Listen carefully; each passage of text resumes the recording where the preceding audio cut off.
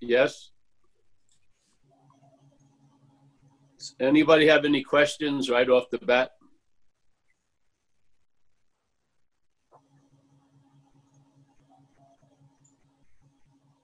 No? All right, I'll see you everyone on Thursday. No, on Saturday. Everyone's well. All right, well, I'm going to just go on and just share the basic direction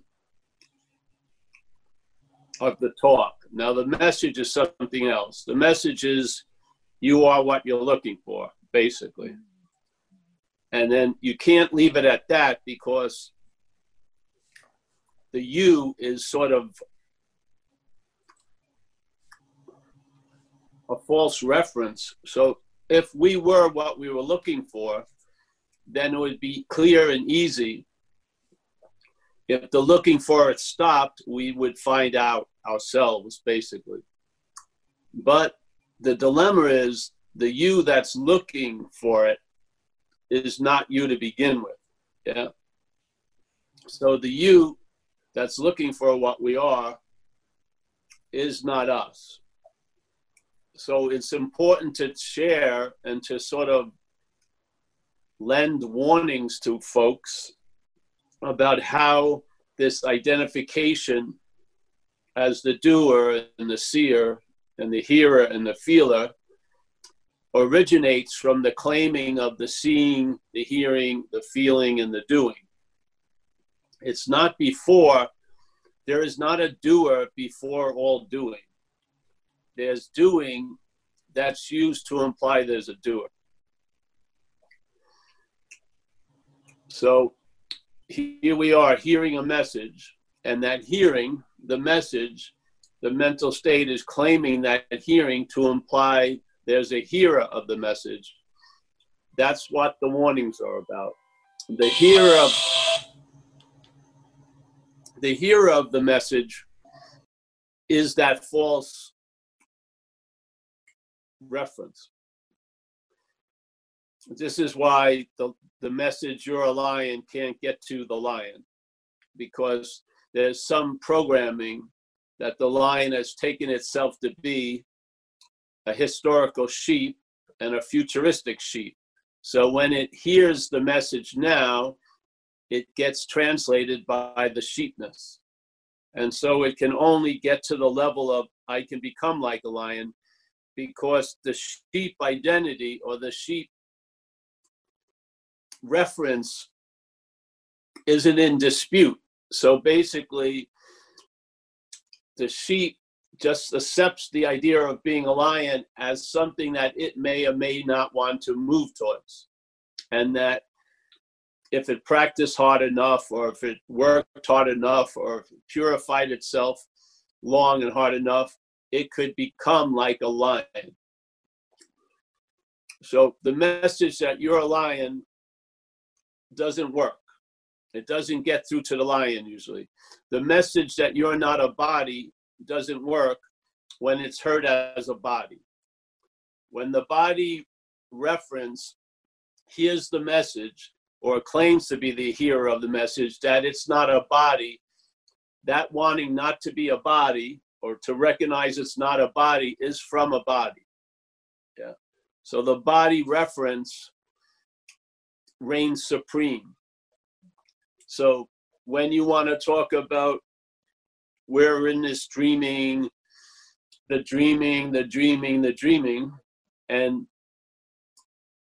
the identification as the dreamt claims to hear the message, it neuters the message about the dreaming, because now the understanding of what's dreaming is framed as the dreamt.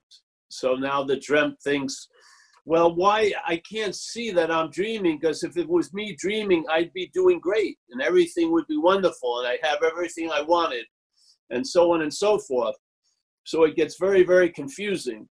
Or when what you're not hears the message, there's nothing you need to do, then people share that they're afraid they'll just be laying on a couch all day. You know, they won't, because it's the message isn't hitting the mark, or it's getting diverted from the mark. And in a sense, the secondary warnings is more important than hearing the message. It really is, because the message is easily neutered, easily, by this preference or reference point that claims to be the hearer of the message.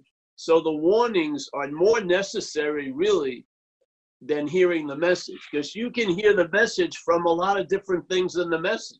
You can see it in a sunrise. You can see it in a sunset. You can see it walking around and feeling a wind blow through the trees and having a sound that's unbelievable.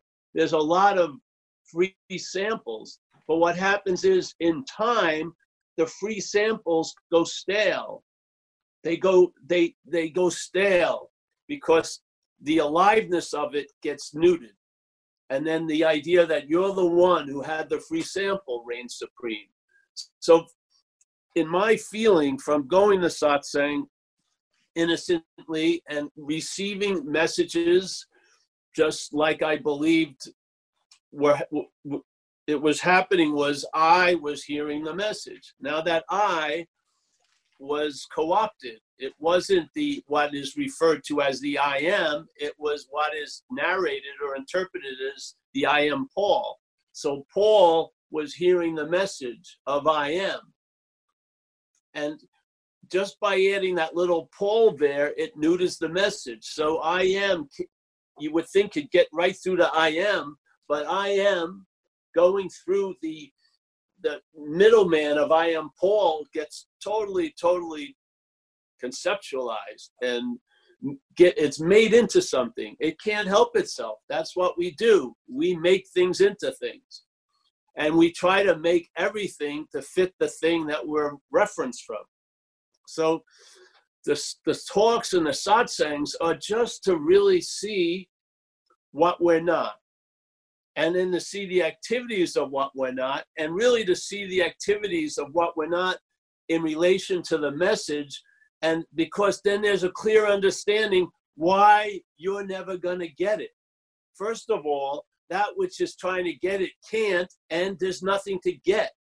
So when people hear the message, there's nothing to do from what you are, that's absolutely true. But when they hear it from what they're not, it's very, very freaking confusing because they're doing shit all day. Yeah. So what did they try to do? Well, I'm not going to do anything. But there's breathing and there's thinking and all this stuff is going on. There's lots of doing all the time. So it's confusing. And the confusion doesn't come from the message. It comes from how the message is heard. The message is very clear. It's a negation of an assumption that's been taken to be a fact. Really. So we believe things are going the way where they are. We believe there's subject object. We believe there's a real world. We believe the real world is predicated on separation. That there's something real called time, and obviously there's something real called space, and so on and so forth. All non-duality does isn't replacing that. It's using that to negate. So by negating it, by negating what's not so, then the what's so becomes obvious. It's not like you negate what's not so and then you have to affirm what's so. You don't. What's so is what's so. There's no need to affirm it. Yeah. There's a need for a negation of what isn't so. That's basically my feeling.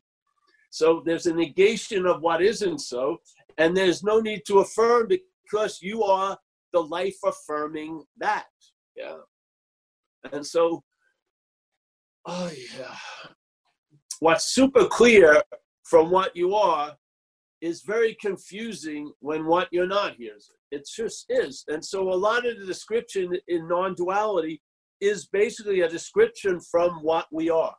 So when they say there's nothing that's needed to do, everything you do is a da-da-da-da-da-da-da-da, it's totally clear from there.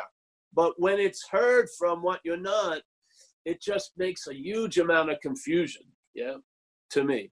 And that's why I feel,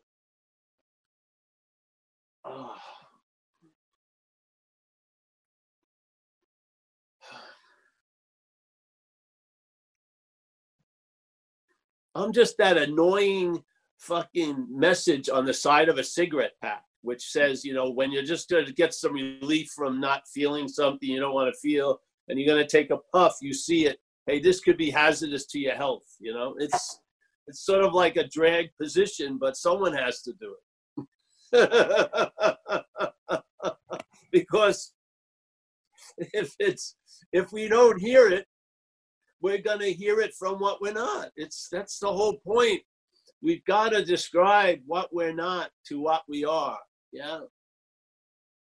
Instead of constantly trying to describe the indescribable to what we're not. Yeah. It doesn't work. I mean, has it? Has it really worked? Have you ever gotten? It's so frustrating when what you're not, which in its intellect thinks it gets it. It thinks it gets the message. Oh, I know it. But there's no translation into an ease and comfort or a traveling lighter or enjoying peace of mind or this and that. So there's like a big gulf between knowing it and being it. Yeah. Because while we're taking ourselves to be something else, the only way we can know anything else is to know it. Yeah. We can't be the cat. Yeah. Because we're being Paul. So we can't, while I'm being Paul, I can't be being that. So the being Paul gets supremacy, and now you're hoping to have an experience. It's like the water, or it's like the wave, thinking it's distinctly different than the ocean, and actually believing that its condition is of dryness, is now got introduced to a meeting down the hall about the ocean. So it goes to the meeting about the ocean, and it starts hearing the descriptions about the ocean, but it's hearing all the descriptions as a wave that's defined as the wave, and it's believing it's dry. So then it sets out, man, I really would like to have an experience of that thing they're talking about. You know, I want to know that thing they're talking about. So how deep is it? How wide is it? You know, how much area does it cover? All the while being the ocean at every point of its 20-year course of studying it, or trying to know it, and then maybe having vague some experiences here and there, always overwhelmed by the assumed dryness.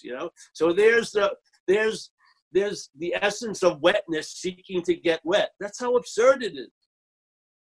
Yeah. So what in that condition, if that is the condition, if that is the dilemma, do you need to hear any more about the ocean? No, you got to hear about the wave. Yeah. And maybe when you see that you're not the wave, what do you find out? Not in time, but right now, that point, you're the water. And when you find out you're the water, it wasn't like, all right, 1984 wave, 85 wave, 86 wave, jump up to 2009 wave, 2020, I became the ocean. No, as soon as there's a recognition of ocean, or actually that you're not the wave, you have the feeling of the ocean, and it tells you you've always been the ocean. I mean, that's one of the big import of the whole download is it's never not been, there's never not been the ocean. Yeah, the wave was an imagining of the ocean, basically. Yeah.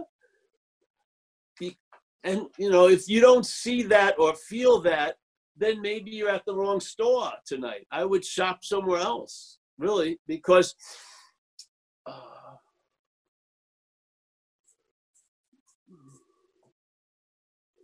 this is sort of like, these are like the last spiritual shoes you're going to put on, in a way. Yeah, you're going to put on the shoes, and all right, I want the Huang Po version, all right, and then a size 11. Okay, here it comes. You can't use the Buddha to seek the Buddha. You can't use mind to seek mind. You can't use light to seek light. Here you go. Put it on. Oh, it's a little uncomfortable. Well, who's it uncomfortable to? Oh, it may not be you. Ah, now you see the fit. Yeah. I mean, are you how many more ideas do you need after that? I mean, really, that doesn't promote, okay, in the next step. No, there is no next step. The dilemma is you are Paul, aka the Buddha, is using the Buddha to seek for the Buddha. That's what it's a description. It's like a diagnosis. It isn't like, oh, that was a novel idea. It sounds so, no, it was a diagnosis of something that's going on. We may be in the act of using the Buddha, which we are, to seek for the Buddha. Yeah. And we may be, you can use another terminology. We may be actually mind using itself to find itself, or light trying to shine a light on light. Now,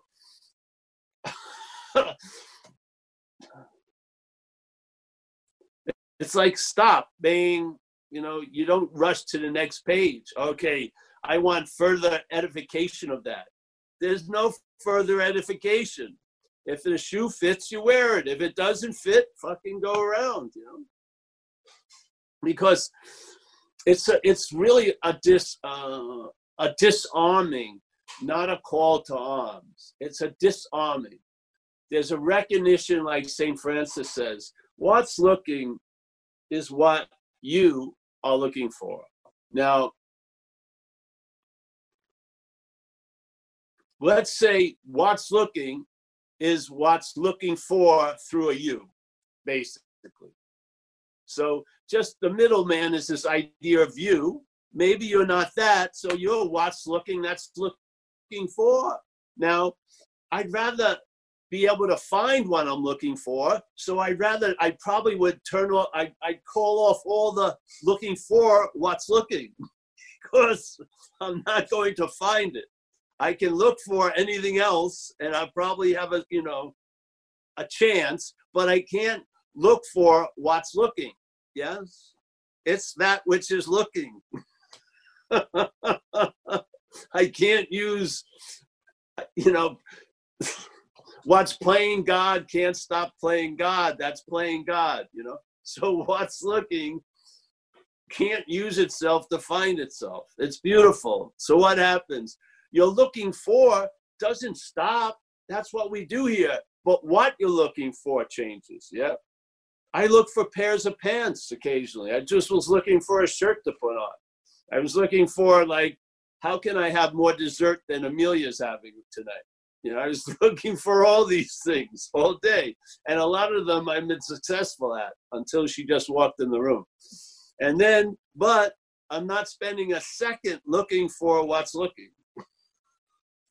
I mean, it's... I'd have to believe what can never be lost has been lost to have the expectation by looking I'm going to find. Yeah.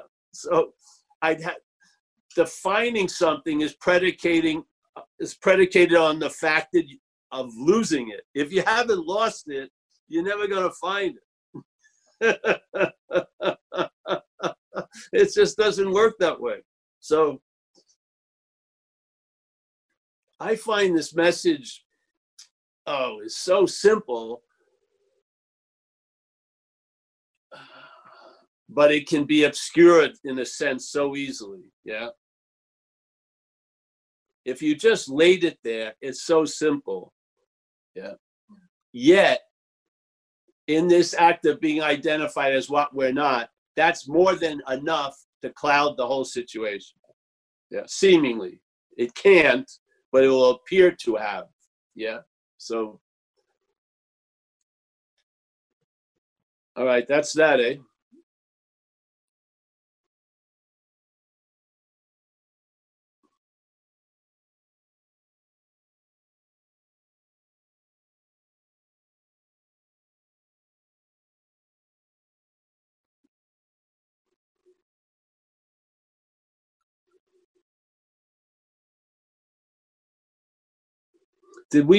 Hey Mike, are you there? Yep. Did we do the camera and the brownie? Not for a while, I don't think. Did we do it on Zoom at any time? No. Did we do the hand and the glove? I don't think so. I like the hand and the glove too. I was thinking I was going to do that today, like 1 second ago. Donna has a question, though, if you want to answer that first. Oh, you have a question? Oh, it's from the great questioner. All right, yeah, bring her on. Hey, Paul. I just wanted to bring this up because I hear it a lot in different circles that I'm in, and it seems to really cause a lot of angst, I guess, and get people arguing and fighting. So I just thought it'd be a good topic for you to maybe discuss. And I'm gonna read it because when I was typing one of your talks, this is what you said, and the gist of it is that when you're negating, remember, I never said anything. This is correct. Said anything. Yes, this is right, and I wasn't typing it either. That's right. But yes, so I'll just read it, and then you'll. I'll get it. Okay. Right. Okay, this isn't about denying what you're not. It's negating what you're not, because you're before everything that's appearing. And then you go on to say, because a lot of people think I'm going to just run around saying I'm not this, I'm not that, I'm not this, I'm not that. And they deny the fact that there are these appearances there. Like that, if they see these appearances, oh my God, they're not being spiritual, and they're screwing up the message that you're pointing to. And then you said, when the Buddha realizes it is not Paul, Paul gets the benefit. Paul does what was impossible for Paul to do, not by doing, it just travels light as Paul. That mindset that drove this action figure to shoot coke, to do tons of fucking shit, there's none of that there anymore at all. Things have been done for Paul through Paul that Paul could never have done. Yet there's an observing of it and an honoring of it and a great sense of gratitude for it. So I was just wondering if you wanted to just talk a little bit about that more. Maybe elaborate. I think it says it pretty well. Yeah. It did. Well, I'm talking there. See, again, we're talking sometimes from the action figure. So on the action figure level, to me, the ceiling that Paul seems to have is that it can be convinced. That's one thing. So it was convinced of a number of things here. First, it was convinced that I'm not managerial quality, and that I'm fucked, really, and I'm powerless over alcohol and drugs. And then it was convinced about the negation of non-duality, basically. And I don't mean in a mental convincing, I mean somewhere else that doesn't have an opposite of being unconvinced. Yes? So it's sort of like, it's not like an opening and a closing. It was just convinced, and that was that. Yeah? Yeah. Now, that action figure, recognizing that something, really nothing, is doing for it what it or no other human power could do for it, it has some, let's say, multiple choice predilections. And one of them is to honor and to feel like an incredible sense of gratitude for the lightness that it's experiencing or traveling as. Yeah. And a humility, realizing it had nothing to do with it. And I mean literally. And that nothing to do with it has carried throughout my life for a long time now. When I first was in recovery, I could feel something move through, and I recognize it when other people are helping alcoholics. They're not saying what's coming through them. It's sort of like something is using them to speak to someone else or about something to others, yeah? And I put myself in a position, or life did, that I had the chance to lead groups, workshops in recovery. And I mean, I went there for about 16 years, every Monday night. And in all those Monday nights, I was going through a lot of different conditions an action figure would go through, such as my fairy princess just broke up with me right before the meeting, or I was still waiting to hear if I had AIDS or not, or I had no money, or I had a terrible sinus infection. And my head believed that it had a huge role in whatever happened. So it figured, hey, I'm not feeling well, so maybe I shouldn't even show up for this talk. But I just showed up. And over time, by observation and expression, I realized something came through that had no, what I thought were my requirements had no hold on it. In other words, it didn't really give a shit about my physical, mental, emotional, circumstantial condition. It just wanted to express whatever it is. And basically, it became obvious I had nothing to do with it, not as some kind of jargon I tried to live up to, but as it was like framing something that had already happened. It was so clear. And it's followed me through even into these talks. Yeah, that's why I jokingly just said, I've never said anything. I haven't. Yeah, this is like an awake blackout for me. I'm wide awake, but I'm not. We don't have like a get ready room before these Zooms. I don't. I don't get ready, get set, go room. I just show up because it's been proven that it has really nothing to do with me. That's the good news. Yeah. And so, yeah. So I don't know what you was talking about, but yeah, that's where it went with me. So the messenger is not the message. Yes, he is absolutely, but he's not a special brand of something. He's just being used. Yeah. And this is what causes confusion, because I remember a guy who I've done stuff with, he sent me this email about a famous Tibetan teacher who was world renowned for being enlightened and everything like that, whatever, yeah? And had many, many followers and temples. And then he went into dementia as the body. And a lot of his people that had followed him were very perplexed because they thought he was enlightened as the body, yeah?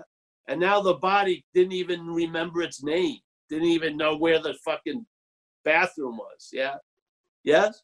So the body was expressing one thing at one time, and now it's expressing something at another time. The prior, or at all times, everlasting condition had never changed. It did not become the body, and it wasn't unbecome when the body changed. Yeah, the message, the enlightenment, whatever was coming through. That's all. That's all it is. It has no residence. It's not in any specific location. Yeah. Yeah. So this has become so obvious to me. And I hate when things start boiling down to, let's talk about the messenger. There's nothing to talk about, really.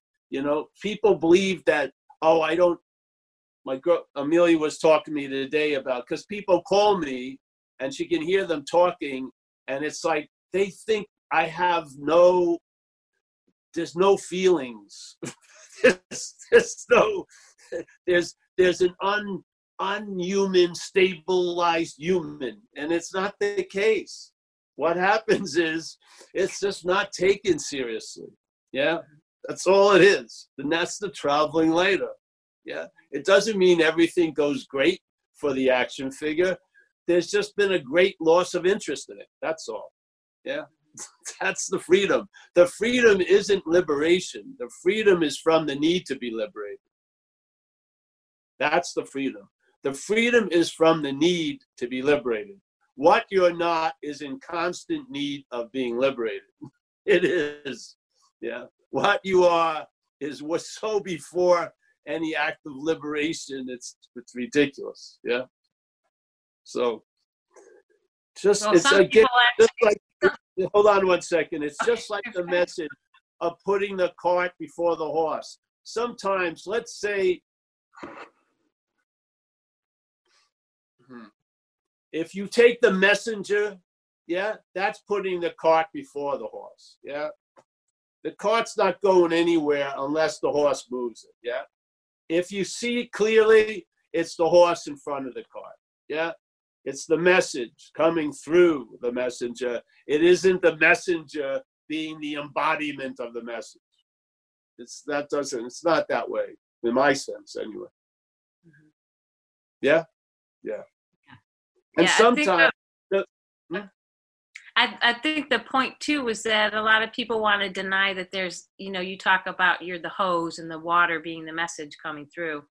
Is that it's the belief that you deny the hose, basically, that the hose isn't there at all in the appearances, and that it's just the message, or it's just I consciousness. know, yes, but see, usually that's the hose trying to deny the hose. Right. Yes. That's the dilemma. So the body always finds it impossible to get out of the body. From what you are never in a body, basically. Yeah. One is perplexed with trying all these ways of trying to get out of itself. The other view is you were never in it. I would take the latter. Mm-hmm. Yeah. There's no opposite. See, when you are in, there's the drive to get out. Yeah. Yes. That's like duality in a way. In, out, in, out. But when you see you were never in, so there's no need to get out, that breaks the chain of duality. Prior in this isn't in a dualistic expression. It just is. There isn't an ain't there. Yeah. It's in manifestation. There seems to be, the way we interpret it, a duality. So there's in, and you really believe you're in, so then you want to get out, yeah? But when you get out, it's another kind of in, yeah? And so on and so forth. It's like a slinky. The one movement pulls the other movement, pulls the other movement, pulls the other movement. It's on and on. So the real dilemma is in and out. It isn't in with the freedom of out. It's in and out is the dilemma, yeah? It's subject-object is the dilemma. So there's not just a denial of the object, it's subject-object. Right. So that's why we put warnings out, so that you can see these pitfalls instead of looking from the pitfalls, yeah? See, it's like the professor of hole thing. The professor of holes always finds himself in a hole. What's the fucking knowledge doing? Yeah? I'd rather have a knowledge of holes that avoids the holes. That's the whole point about it. Yeah? This is just a simple, humble invitation. Yeah? It's just the way that made sense from where I'm sitting. And you know what's beautiful? It hasn't not made sense ever since, really. Yeah. And it's sort of like a last answer. And it's negated all needs for any other answer concerning this topic. That's a pretty damn good answer. Yeah. And the so beautifulness of the answer is when it's entertained, there was no need for an answer anyway.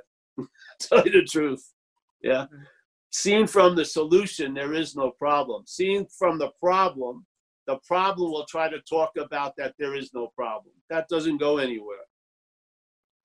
You see there is no problem from the solution. You do not see there is no problem from the problem. You don't. That's the dualist, that's the non-dual Pharisee shit. Yeah. So the problem has a fucking ironclad language. If you say I or me, you're out of it. Yeah. You've applied to someone. Yes, it's ridiculous. It's sort of like the spirit of the law is missed because of the letter of the law. Mm-hmm.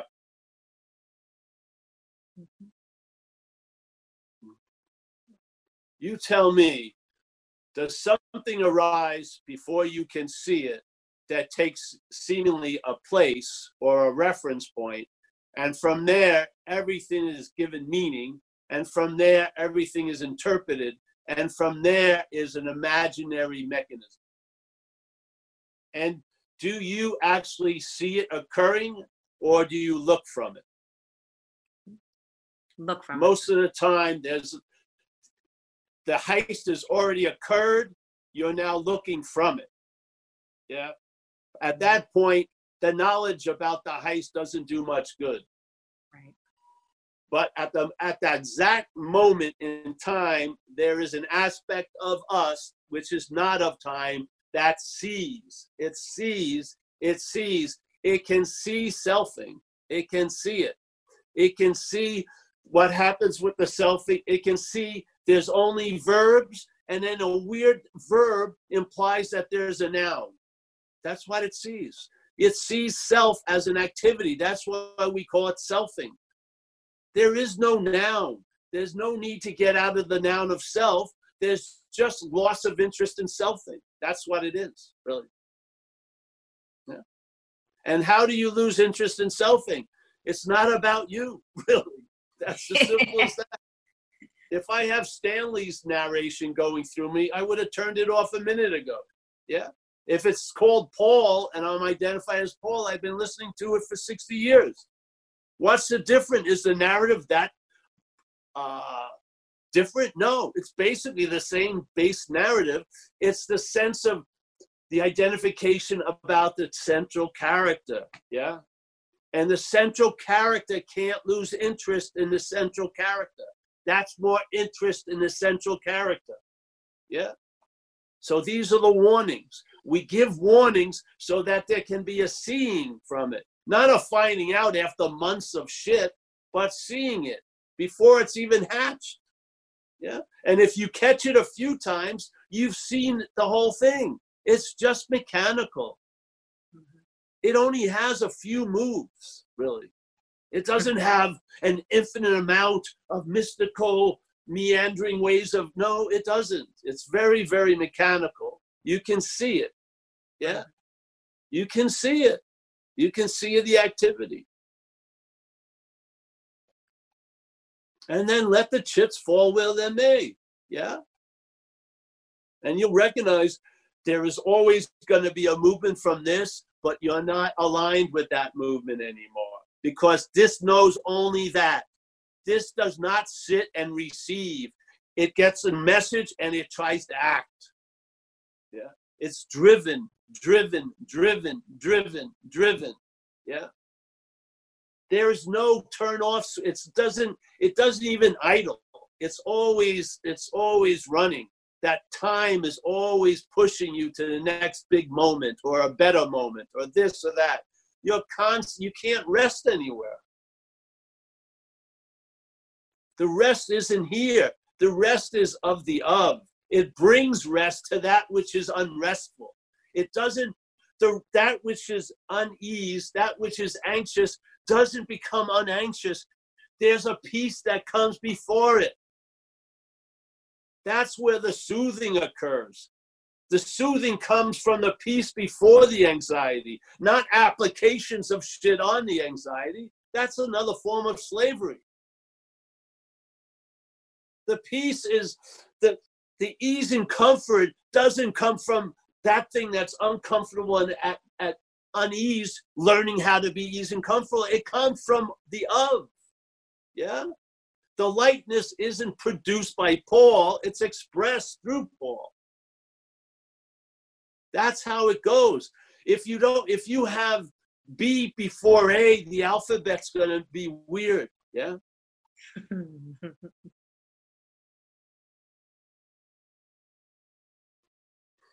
As a noun, you can't do yourself into a verb.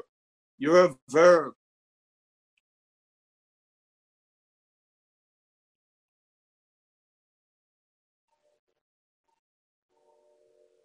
You're not a being, you're a being. Yeah? It isn't like you're the bee. It's being. Being. Yeah?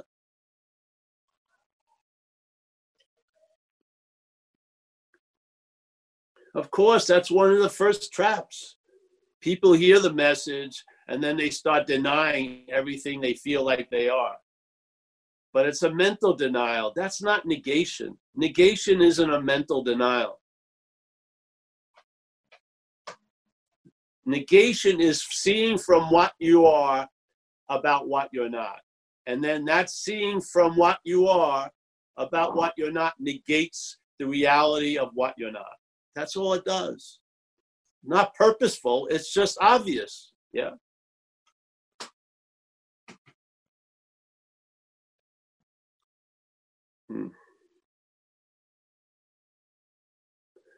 You know, there's like, let's say you can chant neti neti, not this, not that. That's never happened with me. It was just seeing what I'm not. It wasn't a chanting, I'm not that. When I used to chant, I'm not a body, it was from the body. It didn't go anywhere. I'm not walking around going neti neti all day, not this, not that. There's just been a seeing of the unreality of this, of what's appearing. So then the supremacy of what's not real has been moved behind what's real. So the horse of reality is now before the cart, instead of the cart acting like it's the horsing all day. Yeah. It's just a simple little switch. And when the switch occurs, it never needed to happen because there was never the cart before the horse. There's never been the cart before the horse. The body isn't being. There's being, and there's a body appear. The idea of a body appears in being, but there is not the body being. The body isn't the source. The body isn't the beginning, nor is it the end. Yeah? It's just that kind of correction. And when it's corrected in one way, then it starts correcting all the ways, and it becomes a seamless thing. You don't have to do anything. You're just a vehicle of seeing. And then you see, and the dominoes hit each other and they go off. Yeah.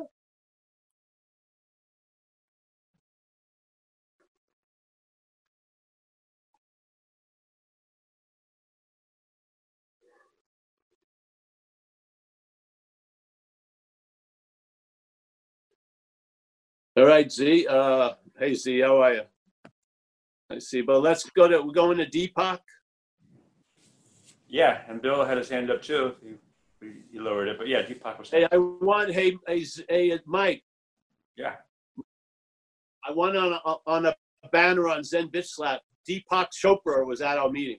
Okay. Just Deepak. We'll imply it. It won't be. It's technically true. Deepak is at the meeting. Just Deepak. We'll just put the last name on. Okay. I'm unmuting you, Deepak. No one finds it funny. I did. I just told you couldn't do it. That's all. Hello, Paul. Hey, Deepak. Hello, How are you? Yeah, good to see you again. Similar to what you were saying just now. So I think it all boils down to see what you are not.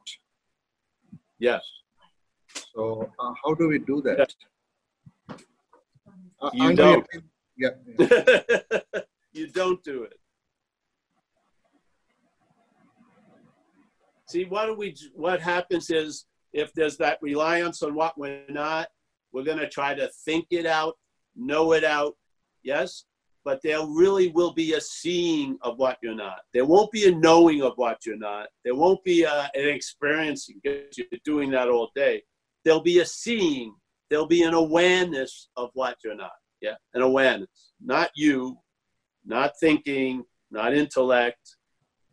Yeah, a seeing, an awareness of it. Yeah. Haven't you ever had a hit where the thinking is going on and maybe you get a little glimpse that there's an assuming that there's a thinker of them? Yeah? There's an assuming that someone must be doing this because the basis of our programming is doing. Yeah. So there's all right, so there's thoughts. Those thoughts are being noticed. And then sometimes you get the sense of, you notice the idea of the thinker, which is a thought in itself, yeah? You get a sense of it. Now, almost like the camera's pulling back a little bit, and where you just would lazily see thoughts as yours, and that somehow you're doing it all, yeah? Based on the programming, you see the bits of the programming. Yeah? So you see, wait, the idea of a thinker is a thought itself, yes? Isn't it? You don't arrive at the thinker. It's a thought that you're the thinker. Yeah? And then you'll see that the thinker is a thought, yeah, that implies it's something else. That's all it is. So suddenly, thought. One of them is the thinker. When it raises its little fucking noun head, and then suddenly it presupposes itself all the thoughts, and it says, I'm doing all these thoughts. I'm the thinker. Yeah? You can see that. It's obvious. Okay, then it goes back a little more. Oh, wait a minute. That same little move is happening with feelings. There's all these feelings being generated all day. Each time, there's just an assumption. I walk around all day believing I'm a feeler of it all. Yeah? And that feeler of it all is pictured as Paul, as a body, as an individual thing. Yeah? I don't see it as consciousness feeling it. I see it in memory, in image, as me. So now I just caught the same thing. So there's a feeling that says it's the feeler, but it's just another feeling. But this feeling arises above and claims the other feelings and now puts itself before all feelings. And your image is what comes up. Yeah? So now the same image as the thinker, this Paul, is the same image as the feeler, this Paul. And then the strongest one I find in most cases is the doer. Yeah. So there's doing, obviously. You think they're individual doings and they're coming from an individual what? Doer. Yeah. Yes? Yes. You don't see the act of being the doer is a doing. It's called selfing. Yeah.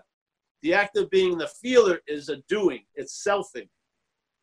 The act of being a self is a doing. It's a verb. It's the act of being identified as a self. There's no noun. It's a verb. It's an activity. The verb that is implying that there's a noun, basically. Yeah. So now you've seen three. Hey, wait a minute. Same thinker, feeler, doer. Basically the same. I've caught the same robbery in a way. Yeah. And then I read a book, Ramana Maharshi, Erase the Ego. And I've read a number of other books that are about his teachings. Yeah. And I see a similarity in one statement said in many different ways. And in this one that I remember, Erase the Ego, it says, hey, there's this presupposing of a non-existent thing. So you could say, all right, there's thinking, there's a presupposing of this idea thinker. Yeah. There's feeling, there's a presupposing. In other words, the feeling, this is another feeling that when it comes up, it says it's before all feelings. And so it's called the feeler. Yeah. So he says, hey, there's a presupposing of this non-existent thing. Yeah. Of what? Of existing. So there's a presupposing of a verb to imply there's a noun, really. Yeah. Okay. So there's the presupposing of this non-existent thing. Yeah, to be existing and then wanting to seek salvation for itself because it's having difficulty, obviously. It doesn't feel comfortable. It's driven crazy by thoughts it thinks it owns and all this shit, yeah? So the system is agitated, isn't it? It is. It's not a very placid, peaceful system.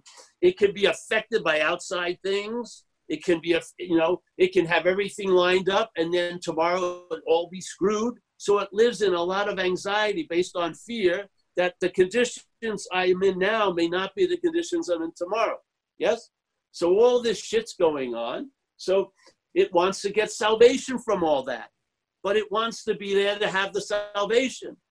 Yeah? But it can't because it isn't so. So he goes, all right, if this is the case, then look at your spiritual practices, those things that are hidden that are held in such high regard. They're the noblest of noble endeavors, spiritual attainment. Exactly those are reinforcing the non-existent thing. How can they destroy it? What? Yeah, that's one of the spiritual shoes that went on my foot. It seemed very, very clear that's exactly what was happening. Jesus, I've been trying to get out. I've been trying to get salvation for a non-existent thing when I'm actually salvation to begin with. Yeah. I've been using the Buddha to seek the Buddha. I've been using what's looking to look for what's looking. I've been using mind to seek mind. I haven't been, but that's the activity. Yes. I saw that. I saw it. Awareness held it. Yeah. Recognition. And there was a feeling that if I could see something and it's implying there's a something there, that I must be that which is seeing it, obviously. I can't be that which is seen. So yeah, the seeing I'm talking about isn't vision, it's awareness. Yeah? You recognize, and what I just described is the basic MO of the seeming robbery. A verbing is used to imply a noun, and then the noun becomes the supreme owner of all the verbing. And then the whole narration up here supports that assumption. Yeah. So you start here and you don't. That's the dilemma. You're trying to get to LA and you're in LA. Yeah. It's just that simple. Yeah. So if you're in LA, but you're really in the belief you have to get to LA, what will your activity mostly be? A denial of AA, of LA, a denial of it. There'll be an active denial of it as you pursue it. How's it worked?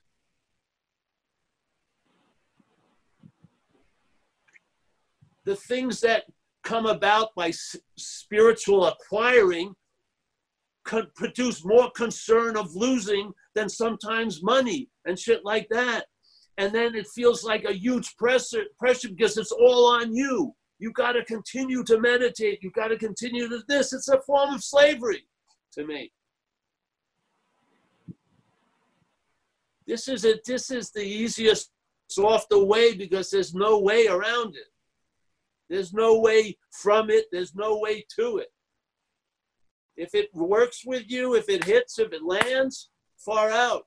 We're here to share about it and about the warnings of how that thing will regroup and claim to be where you are.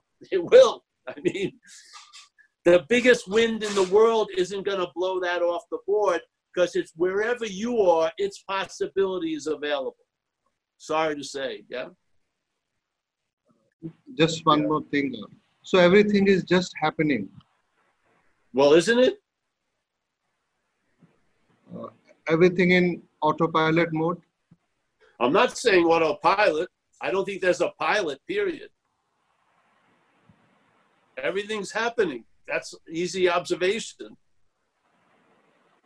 It's somehow difficult to believe that everything is just happening. Well, it's difficult to believe to that which you're not. So who cares? Why would you delay anything to wait for that to understand something? Forget about it. Just move on. Yeah. What's having difficult time to understand doesn't need to understand. You don't need it as your little traveling partner. You don't. Yeah. Don't worry. It has nothing else. It'll run after you. After it throws its little tantrum, it'll still follow you. Don't worry. Yeah.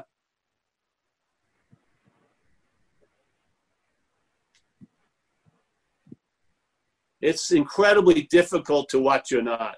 It is. It's impossible. I wouldn't waste another second trying to convince that which can't be convinced. It doesn't go anywhere. Just you are at the same moment, you are that which is seeing. You are. You're appearing in time as Deepak, but in timelessness, you always are what's seeing. Yeah. Yes. I would say one is way, way prior to the other. And one can wield so much more influence than the other. Seriously. Yeah. But most of the head speaks from the other. And then it says it's super difficult and shit like that, and da da da da da da da da. And it just keeps trying to add mileage and requirements between what you are and what you're not, and what you are, really. So, yeah.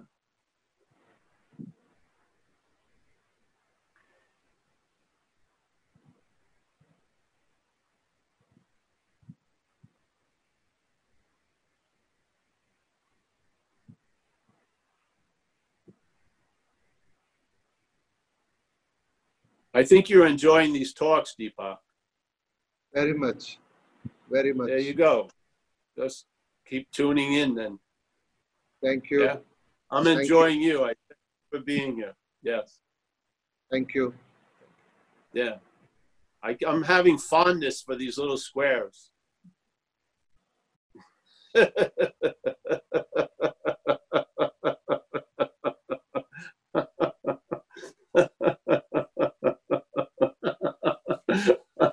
Maybe all my relationships should have a square around them. I think I'm doing a lot better. I can swipe them. Oh, these people are in a nice bed. That looks very comfortable. One of them's getting up. All right. All right. So next, Bill and Ma, M-A-R. Yeah, you decided to raise their hand again, and then Pat will be next after them. All right. Yeah, sure. All right, I'm unmuting Bill. And Everyone having a good time? I hope so. Yeah. Are you asking what? Good time, isn't it? Woo, great time. The best. Yeah. It's nice to allow the marathon runner out. Yeah, let it run around. It's the greatest show in non-duality.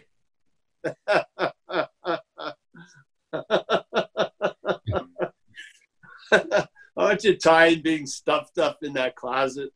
Yada, da, da, da, da, da, da, da. Can somebody make me a key? There's no key on the door. It's the gateless gate. That's where my question goes, Paul. As usual, you're incredibly clear, and Can you see us here, Paul, Bill, and Marie? I saw you before. I'm going to catch. Oh, here you are. Yes. How are you? I'm good. Nice to see you. Paul. It's good to see you. You're in fine form as usual.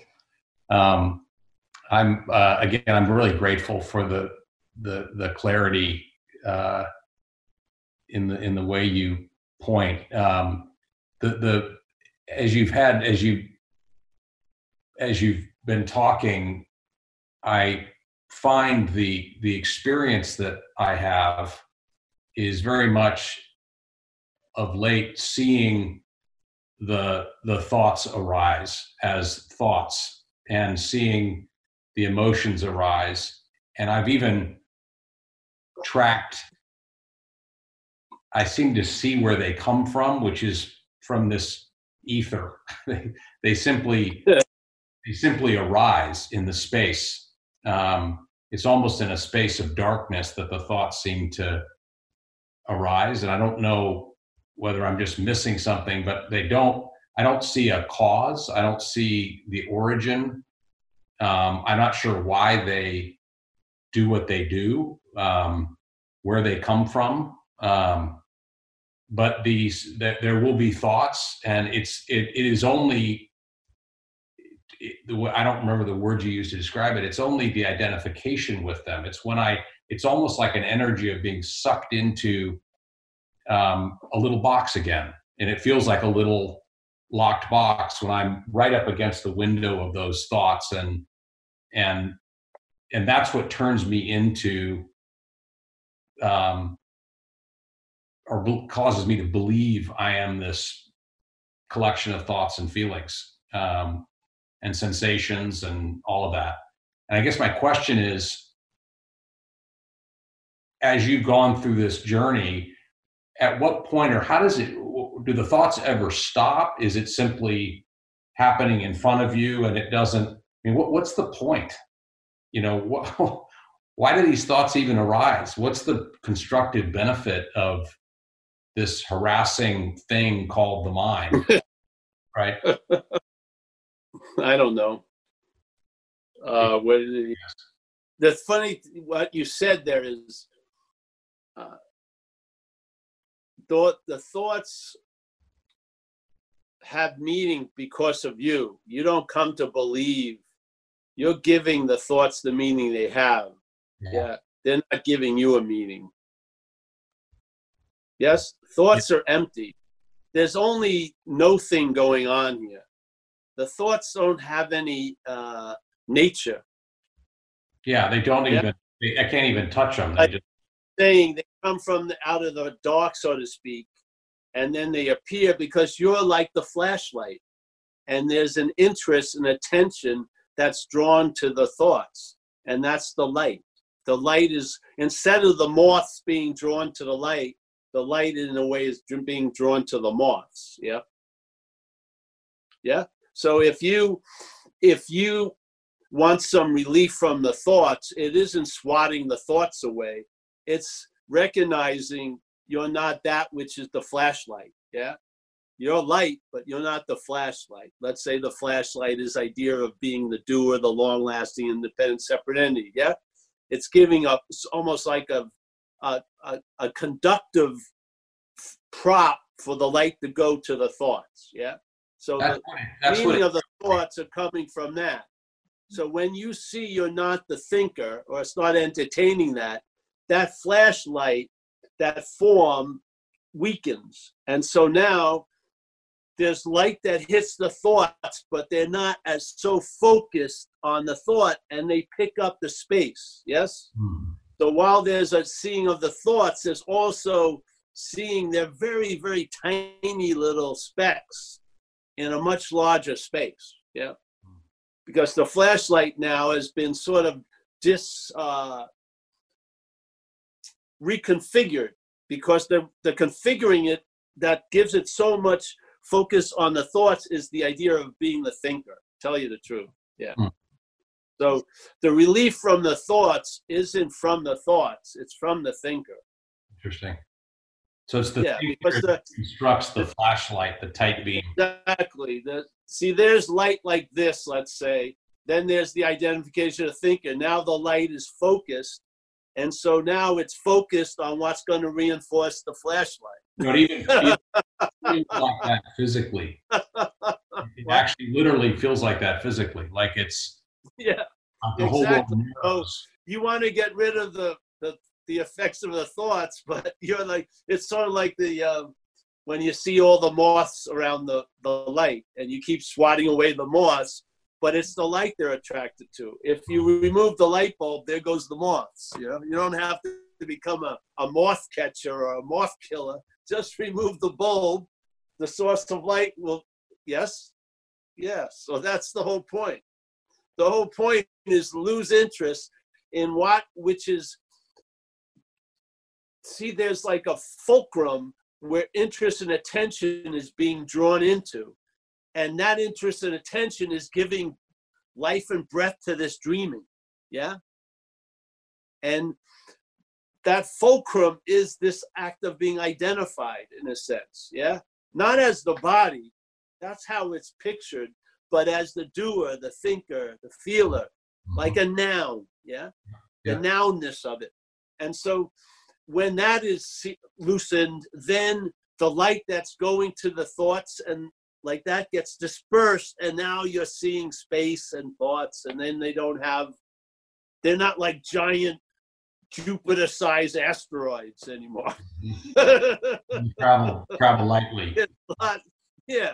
And it's sort of one begets the other. You can't have this change completely without this, because you are it. You are the dreaming. You are that which is giving everything all the meaning it has in this dreaming. So to try to change all the things that are being dreamt, it's much, much more efficient is maybe so you're not that which is defining all the meanings. Yeah, maybe. And then you'll see see, by having interest in losing thoughts, you're going to be more engaged in thoughts than ever. So but then there's like a blanket loss of interest in the thoughts. They come up and go, but their ability to provoke an action is severely limited. And without provoking an action, they can't really extend in time. Yeah. Their drive is to make a splash here, really. There's a drive to produce something. Yeah. That flashlight and that thought is in a little relationship where if the thought can break through the membrane of no-thingness into here, it can make a mess. And then that thought has given itself life. Yeah. So I thought about running that guy over, and then I do, and now I'm in jail for 48 years. That thought has had a pretty damn long life here. Yeah. Mhm. Yeah. Yeah. So there's but we're it in a way. You can't get around it. You know, you can't. I mean, you just can't get around it. So if I look at something now, I'm giving it the meaning it has. What? Wow, that's incredible. There's a lesson in the Course in Miracles, lesson 2, which is you and I give everything all the meaning it has. And there's like these first 6 lessons, and they end up at the 7th lesson. And the 7th lesson explains the whole first 6 lessons, which is you see only the past. So basically, there's just a redoing. There's just a reimagining the same old, really. That's what's going on. Yeah. Yeah. That's why you don't need to see much to see the whole thing, because it's just mechanical. Yeah. Yeah. You recognize its movement. So there's a presupposing of something. That presupposing is produced, so it comes after, but then it's presupposed to be before. That's what it is. That's what it's like. Yeah. So if you see that, you'll stop calling the product you and yours. You'll see it was manufactured. Yeah. You're a manufactured idea, really. The idea of Bill and Paul, totally manufactured. Yeah. So, I mean, it's insane. All the while, there's consciousness and there's a larger field, let's say, of awareness. And I don't know, I can't see how we can keep starting the game of Monopoly from the boot and the Eiffel Tower when we're way before it. I mean, it just seems absurd. You know, it does. I mean, yeah. The boot's the boot, but it's, you know, it's not a very far-seeing thing. Yeah, yeah. So, and don't believe anything I'm saying. I just riff off stuff. I'm seeing stuff while you're sharing. Yeah, I feel it. So the mind sees it and then goes, "Wow," and then hopefully it'll be forgotten as soon as it was seen and said. Yeah. Any way you try to capture it is really just a vehicle for an intimation to be delivered. An intimation, you know, like a suggestion of what's already there. That's really what the message is. Yeah. Yeah. All right. Another hand. Thanks, Bill. Pat was next. Thank Can you you. unmute yourself, Pat? Yeah. Yeah. Hmm? Pat is next. Oh, Pat. So I've been thinking about why or how this message resonates from the first I heard it, like such resonation. So what's hearing it? So I'm starting to feel like the obscuring between what I am and what I am not. It's not this impenetrable wall that is really kind of gauzy with holes in it. And actually, I think the more we're reminded by these hearing the message, the thinner the gauze gets. But I think we've all had, within our human experience, we've all had the experience where like something comes out and people are like, wow, how the fuck did you know that? I'm like, I don't even know. Like, it was like, that was so smart, that was so wise, like I don't know where that came from, right? It's like, you know, like as you talk, it's what happens to you during these talks for you. Or I think we've all had the experience where we're driving, then I get to this place, I'm like, holy smokes, how did I get here? I haven't I had a lot, actually. been aware of being a driver. There was just driving happening, and suddenly I'm there. I'm like, holy smokes, right? Or, you know, I think even our English language reinforces these little moments where, for example, I know we used to like surfing, where people say, wow, when I go surfing, I just lose myself. I'm just losing myself in the activity. And I can say, oh, I just love dancing. When I'm dancing, I just lose myself in that. Like we lose the self in those moments, right? So like, thank God for those moments. So we're just, you know, the process of selfing and the burden and the heaviness would just be freaking unbearably heavy. So anyway, I don't know if there's a question in here, but it's just, I really do feel like the utility of hearing the message through you, thank you, Paul, is just, as I said, to help tear open those holes and thin the gauze so that what I am is hearing and resonating and going, yes, yes, yes, and feeling the relief of that and seeing these places like you were talking earlier where we're experiencing the true freshness and aliveness of what is, like how beautiful, oh my God, right? Yeah. What I am not is really afraid of not being in there, in the battle, in the drama. Like, what's my life about if I'm not, you know, in angst and anxiety and in the struggle and in the battle? Like, what's my life about if I'm not in big drama, right? What I'm not is afraid of letting go of all that. But thank God, you know, thank God for the message and for these glimmers to say, oh, wow, there's just like beauty. It's like peaceful and lighter. Thank you. Yeah. Oh my God, thank you, Paul. Oh, thank you. And but see, that stuff when you just said, what would it be like if it wasn't this? You'll find out what it's like when there's all the drama and all that. You'll find out. That's the whole point.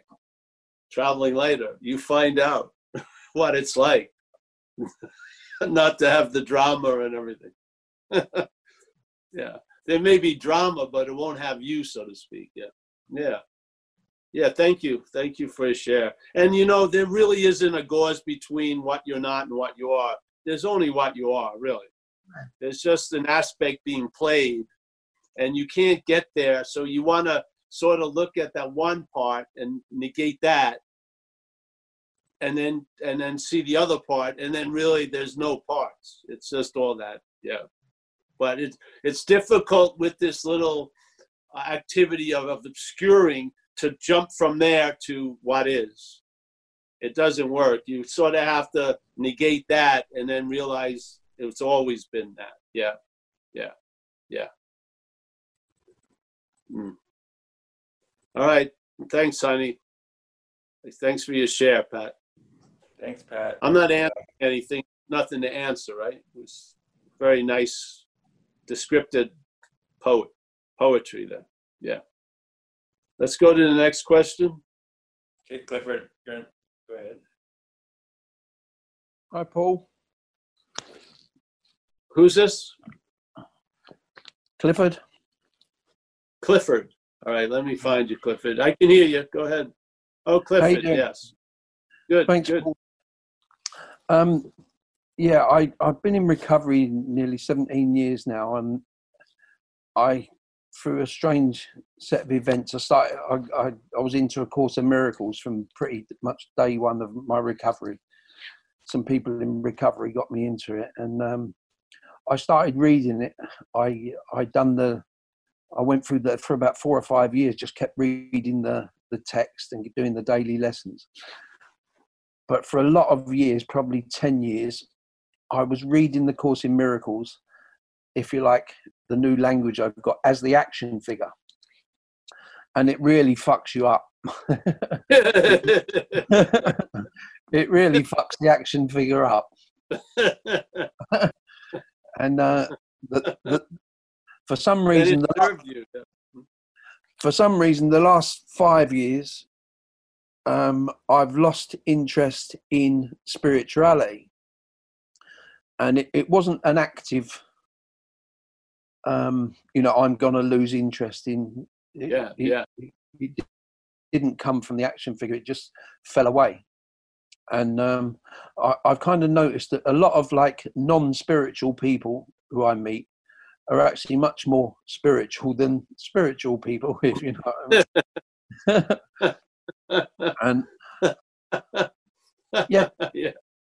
yesterday I was I went off to play golf. I live in Chiang Mai in Thailand, and Chiang Mai. Yeah, and so the golf course has been shut for 8 weeks, and there's this old American guy called Larry who I normally meet there, and we have a chat, and he doesn't do spirituality and stuff, and the action figure Clifford comes up and judges him, and I'm losing interest in spirituality, but he's not allowed to. Yeah, because he never had any. Yeah, and but I'm attracted to this guy. We do have a bit of a laugh together, and I see him yesterday for the first time in 8 weeks because the golf course had been shut. And I see him. I was pleased to see him. I said, "Hey, Larry," and he says, "Hey, Clifford, how you doing?" And I said, "Yeah." I said, "Larry, I much prefer this fucking prison to the prison from 8 weeks ago." And we both just kind of laughed, and it occurred to me that was an incident of like the happy dream, if you like. Yes. Yeah. And they're sort of enough for me now when I get little moments of the happy dream. So there's not a question in there, but I'm leading up. I'll come out of it now. Quite often I've heard you speak about, like in 12-step terms, we talk about fear, false evidence appearing real. Yeah. And quite often this false evidence appears to what is false. So what I'm not, here's the false evidence. And I've heard you say sometimes the false evidence appears to what is real. Yeah. So is that what you are? Well, I feel ultimately, yes, all there is what we are. So what we are masquerading as what we're not can lend its own reality to false evidence. So the false evidence appears real to it. Yes. Yes. Yeah. So is it like you're saying, and what you are is like a neutral. Is like a neutral. It's neutral. And if false evidence appears to it, if you like, the neutrality can buy into it. No. What I'm saying is what you are here is appearing as what you're not. Yes. Yeah. So, in other words, the dreaming in this whole dreaming seems to have taken itself to be the dreamt. So the mental state is constantly proposing false evidence, yeah? But it needs to convince what's real, which at that moment is us. Not real as Paul, but real, yeah? Through Paul, let's say. So then suddenly the false evidence appears real, but it has to appear real to what's real. Yeah, we are the reality. Yeah, even as the action figure, that reality is still us. It does. This is an appearance in our reality. This isn't separate. It's not something else. It's an activity. So that which we are seemingly forgets that by being identified as what it's not. Yeah. But it's still reality. Yeah. Yeah. It's still reality through the appearance. And so if you look at the thought system, why aren't the thoughts on the outside? Why are they constantly being played this way? Because they're playing to reality. Yeah. Mm. And in a way, reality identified as the body will take false evidence to appear real because it's already taken the false evidence of the body to be itself, seemingly appearing. Yes. So that's why false evidence appears real. Well, how could next week have any effect on us? Yeah. How could what's not happening have an effect here? It has to be entertained by what's happening. Yeah. So the dreaming is dreaming and is appearing as the dreamt, but it doesn't lose the qualities of the dreaming as the dreamt. The dreamt doesn't know any of that, but it does. And through the dreamt, it's taking what was dreamt. It's like if you read the Course, it says projection first, then perception. Yeah. So then there's the dreaming, which is us dreaming, and then there's the identification of the dreaming with the dreamt, and then the dreaming as the dreamt sees the projection as perception. It sees it as a real thing, as a real place. Yeah? Yeah. They're both the same. There's no difference in a way. There's just reality and then reality through something else. So reality through a false evidence now takes a lot of false evidence to appear real. Yeah. What illusion could fool reality? No reality, unless it is in cahoots with the illusion, in a sense. Yes. So reality is still real, is dreaming through, and then the dreamt, and now the dreamt has that reality, and it's that reality is taking false evidence to appear real. Yeah. And just like in the Course in Miracles, it says what mostly is happening is we're experiencing uncaused effects. Yeah. So there's no cause of the effects that we're having, except that reality is taking something that's not real to be real. That's what causes the effect, but it's uncaused. Yeah. In other words, the thoughts aren't driving me crazy at all. The thoughts, the way it's us driving us crazy. Yeah. So if you lose interest in the dreamt, if you lose interest in the dreamt, and then the interest goes into more of the dreaming, then you see this place as a projection, not through perception. You don't rely on perception anymore as the evidence of what's real and what's not real. You know it's dreaming. You have a deep sense of it. Yeah. And so now there's a discriminating factor that you see false evidence as false evidence. Yeah. Yeah, it's the seeing of it, isn't it? It's the seeing.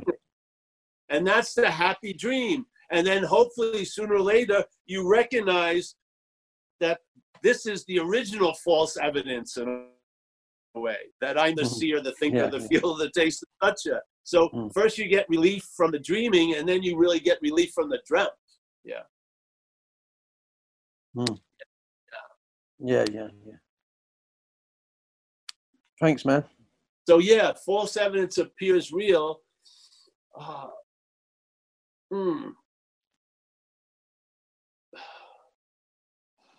This is why we're miracle workers. We're miracle workers. We, in this apparition, in this appearance, can make shit out of nothing. You know, Labradors aren't ruining their night by thinking about next week. They're not. Yeah. They're just Labradoring. Yeah. But people seemingly can really produce exquisite suffering out of what's not happening. The only thing that could give meaning to what's not happening is what's happening. Mm. Yeah. Yes. Mm. This is the recognition. There isn't an obscuring agent and the truth. There's just that. Yeah. Mm. And there's a dreaming going on, and it can be seen more from the dreaming than the dreamt in a way. And one would produce a traveling lighter, and the other produces a traveling heavy. Yeah. Mm. Yeah. Yeah. And so a lot of us are in the stage of traveling lighter. So that dream it's a happy dream. Doesn't mean everything goes great. It's a happy dream. Yeah. That wasn't produced or achieved or acquired. It was revealed in a way. Certain shit was seen through, and now you see anew. Yeah. Yeah. The Just become Labradors. The obscuring agent has no ability to obscure without us being in cahoots with it, really. There's no illusion that could fool reality. None. How could it? Yeah. We're reality masquerading here. What the hell's... The obscuring agent isn't seeing, that's for sure. The obscuring agent isn't what's hearing. It's not what's seeing. It's not what's feeling. It's not what's tasting. That which is seen can't be seen. What hearing can't be heard. Yeah, that's here. I mean, it's here. And then there's an activity that's going on.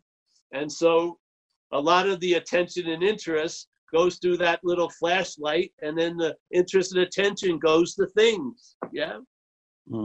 Yeah, goes to thoughts, goes to feelings, goes to things, goes to that, goes to that. Believe, the whole thing. It's a trip. You don't argue with it. I mean, you just, I would put all my money on awareness. I would. Just the seeing in my own whatever. There's nothing behind the scene. Yeah. There's no seer. There's just seeing. There's just awareness before all the other befores. Yeah.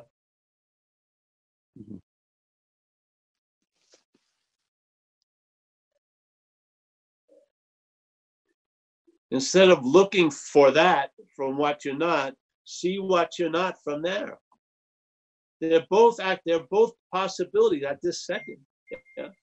Yeah.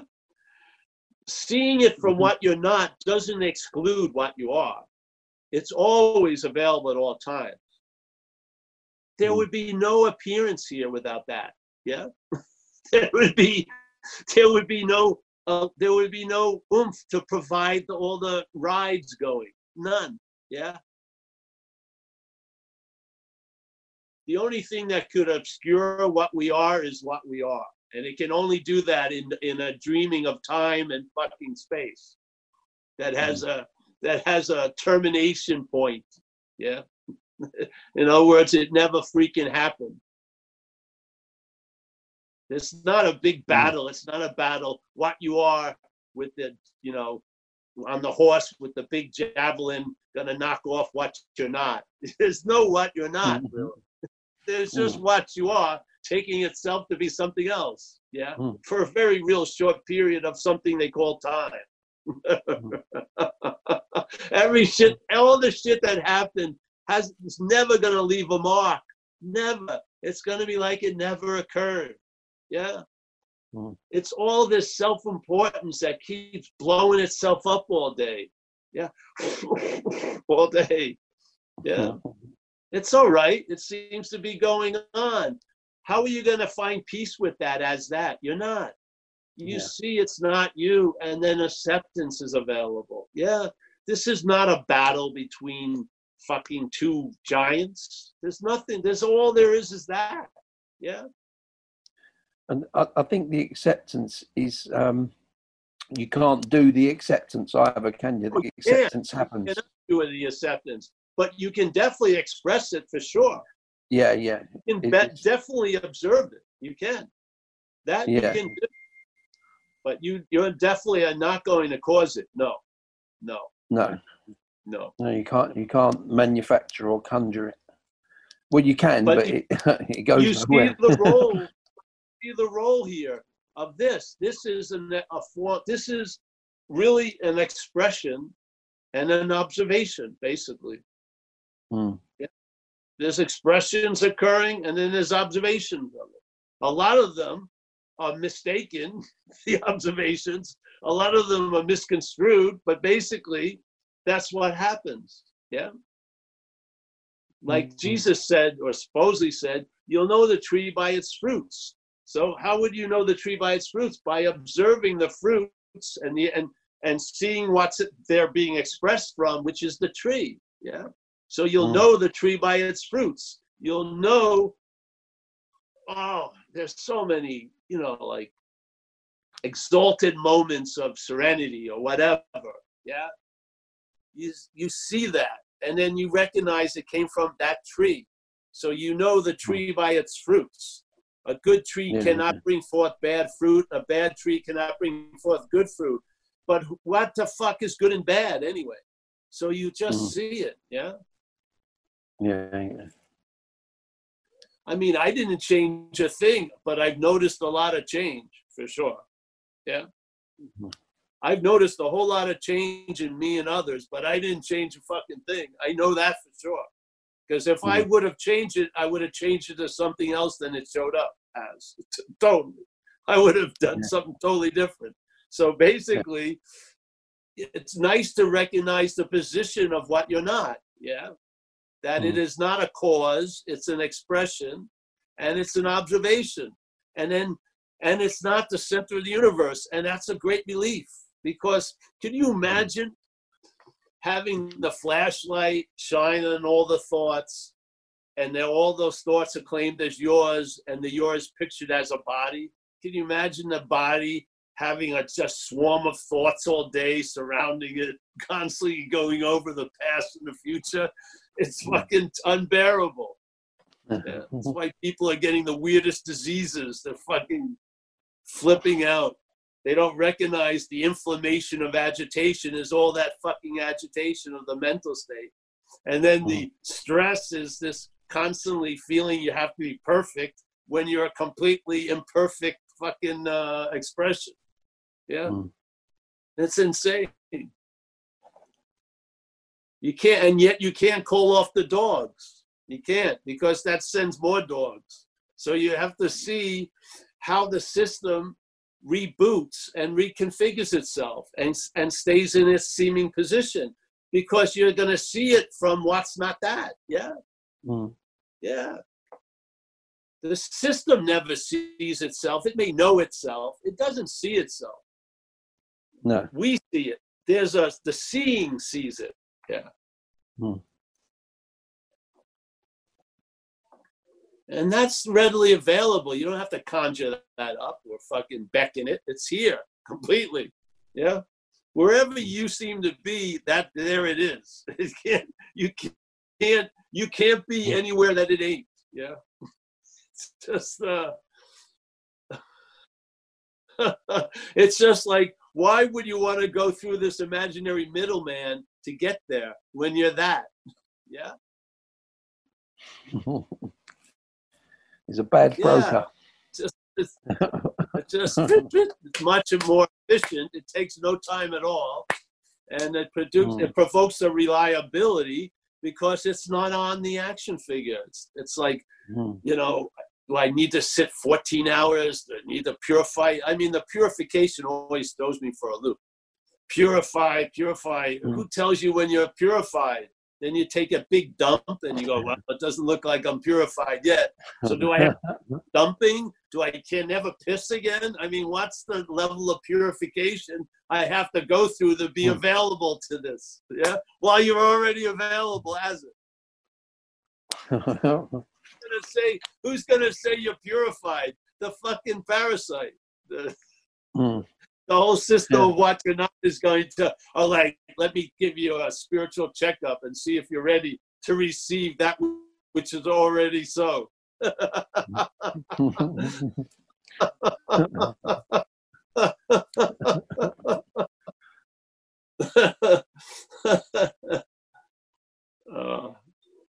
basically you got a few options. There's no choice, but options.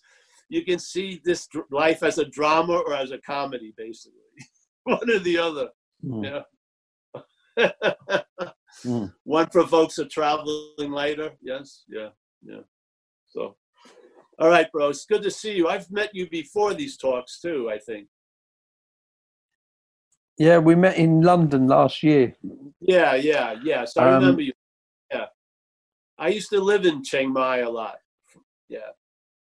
Yeah. We spoke in London about that, about the spiritual trail to Chiang Mai. Yeah. Wat Rempo, Wat Po, all those places. Yeah. All right, bro. Yeah. Thanks for sharing with us. I pray at what the fuck at the moment. What the fuck? Yes. Yeah. I think we've all done a retreat there. Yeah. All right, bro. Thanks. Thanks, Paul. Julia or Julie? There's another Mike. There's a lady, Julia. I think there's a war when they. Okay, good. Oh, Can you hear me now? Julia, how are you? Great. How are you? Are you in LA area? I just wanted to bounce tonight. I am. Yeah, I'm having a staycation. Yeah. I just had a staycation. It's been good. Yeah, go ahead. I just wanted to get your feedback on an idea that has been bouncing in my head a bit. The idea of no free will was life-changing for me when I started to grasp that more. Really, really game-changing, because for me, if I don't have a free will, then I'm not to blame, but neither is anybody else. And there's nobody to blame, then I'm less likely to judge and have to forgive. And for me, this has been, like really, really game changing. I love it. And I really don't even want to think about the possibility of having free will. And then once in a while, I might listen to somebody like, I don't know, Eckhart Tolle or Adashanti or somebody else who'll say, well, yeah, you don't have free will until you're here now, and then you have free will.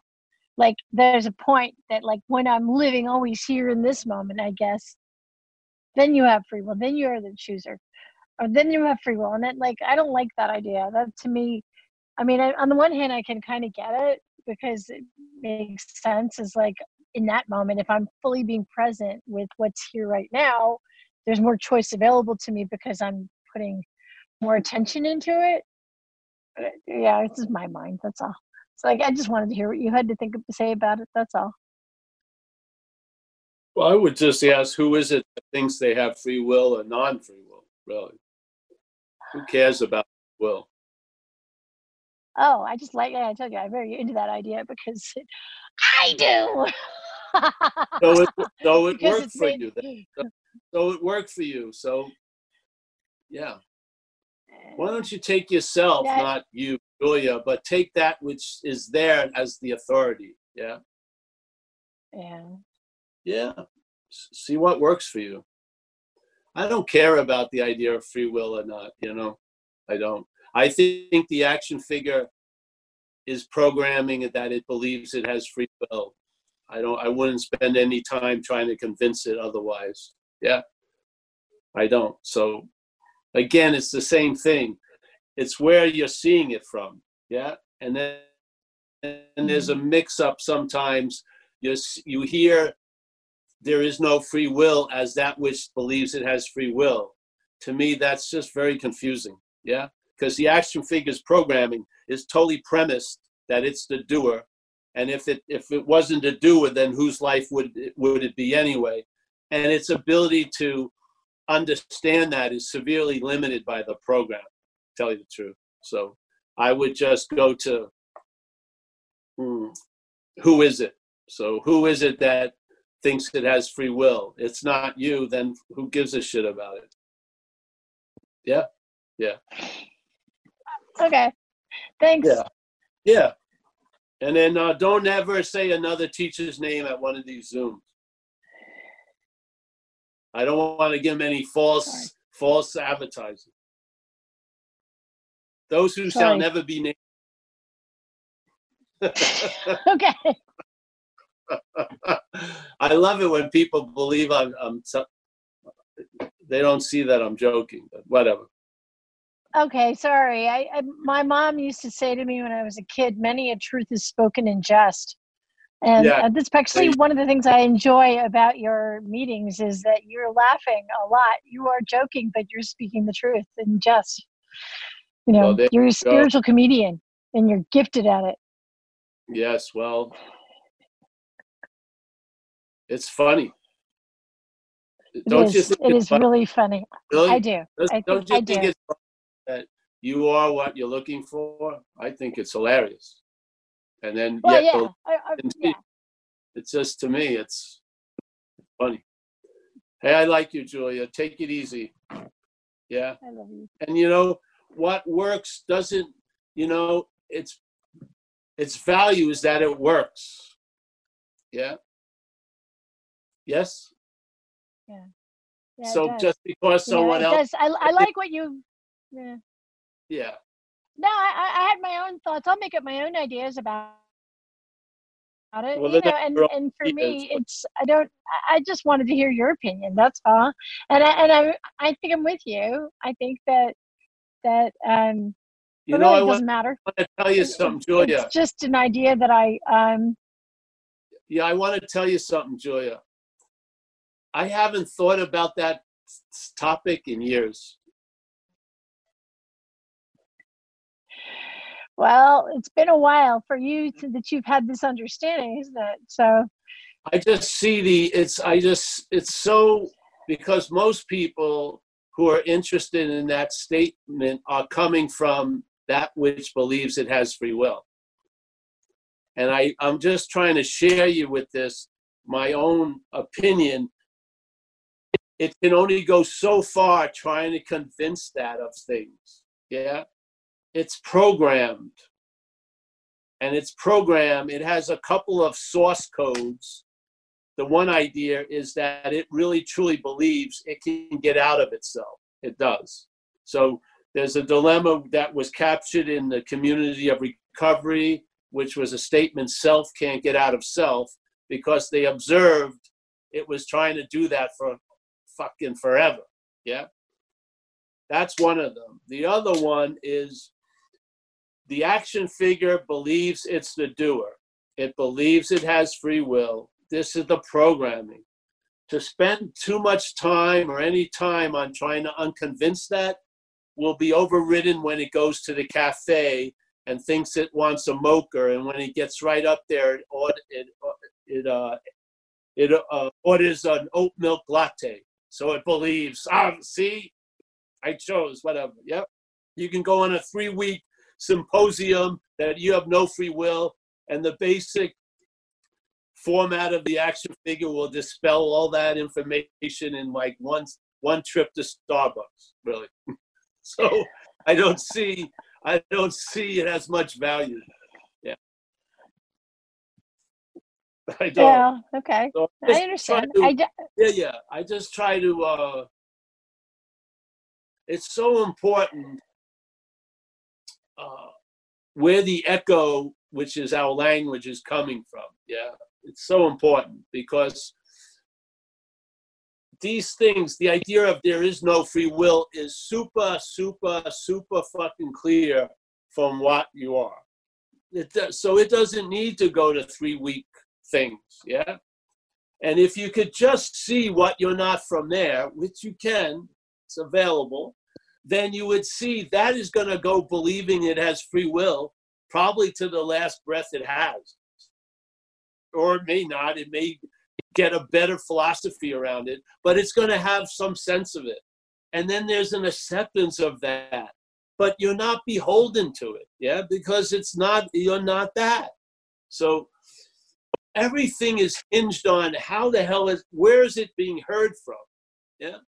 Where is it being heard from? If it's being heard from what you're not, the clearest, simplest statement can just be used to produce so much fucking confusion. Just look at what has happened with the word enlightenment and awakening in certain circles. It's driven fucking action figures crazy. It would have been better for the action figure never to have heard those words. Really, seriously. Yeah. Seriously. Now, for me, I believe the inherent state is enlightening and awake. Yeah. So it's not a huge deal. It's not like you're going to arrive at a superhuman endeavor. It's a fact. We're all awake. Yeah. It's a fact. Now, you can seem to be awake to that fact, or you can seem to be asleep to that fact, but it doesn't change the fact. Yeah. So there's not a huge, oh man. Like if you were on a spiritual journey, you would lose interest in having a journal around it. Yes. You know what I mean? The journal would be dropped.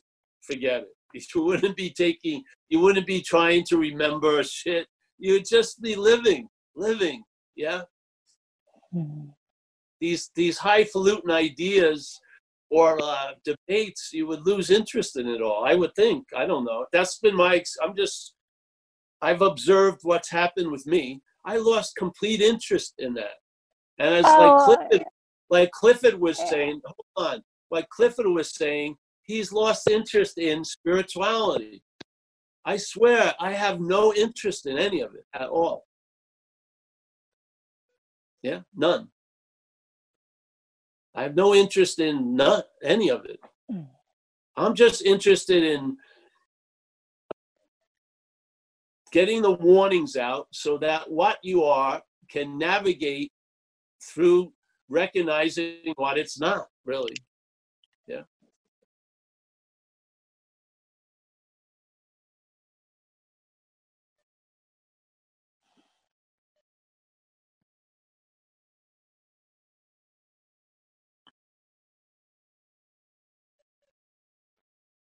You went next one? Hey, honey, see ya. Thank you. Yeah, I may be single-minded in that way. I just feel like,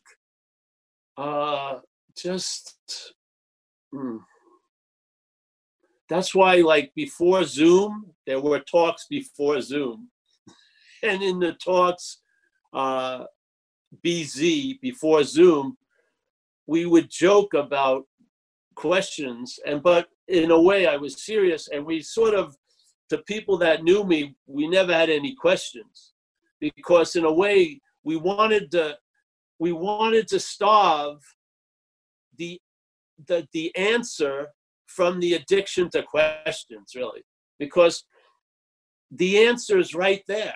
Yeah, the answer may be construed in a certain way that it provokes a question, but if you can starve that questioner, the answer becomes obvious. Or if you've gone to certain satsangs, maybe you had that day where that was the last time you ever asked a question. There was a certain point you reached where you saw a certain futility in things. I don't mean questions, because then we'll have no more Zoom.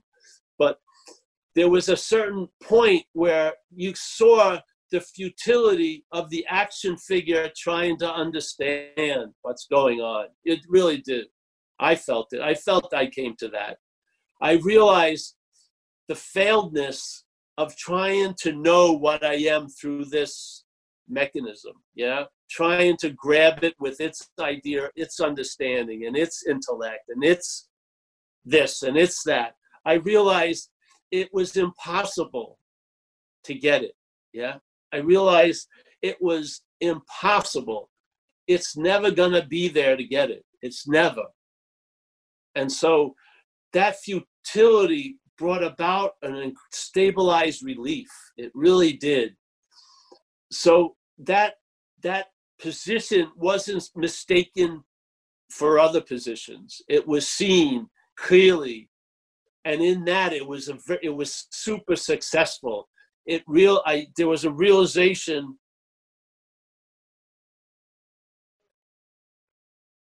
in the futility of trying to know and experience and become what I already am. Yeah, it's just, yeah. And that relief stabilizes. That relief doesn't go through turbulence and anxiety and agitation. It stabilizes. You are relieved of that, definitely. There's been a relief from wanting to get it, for sure. There's been a relief in I'm going to figure this out or have it or understand it or become it. There's been a complete relief of that, and it's never changed. Yeah. So in a way, there are expressions here that aren't dualistically bent.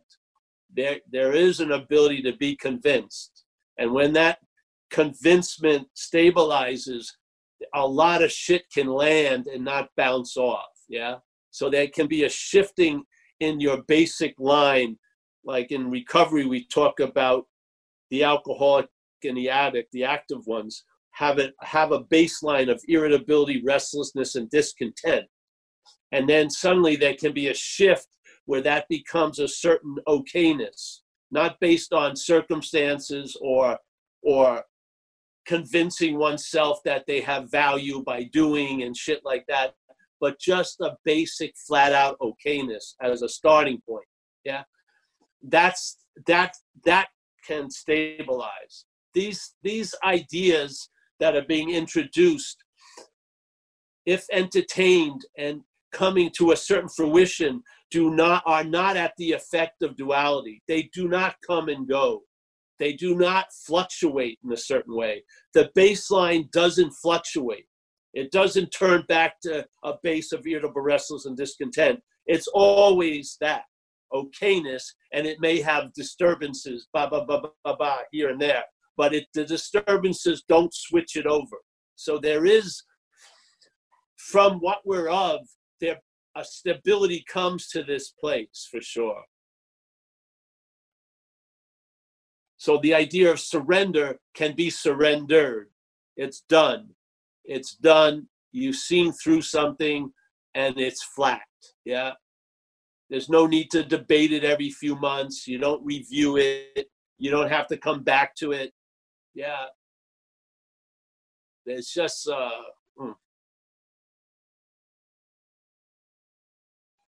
So let's hear it from Dennis in LA. Dennis, a man of many names. This one. Where is he? Santa Monica, actually, but Santa Monica's too long to type up there and be able to see what it says.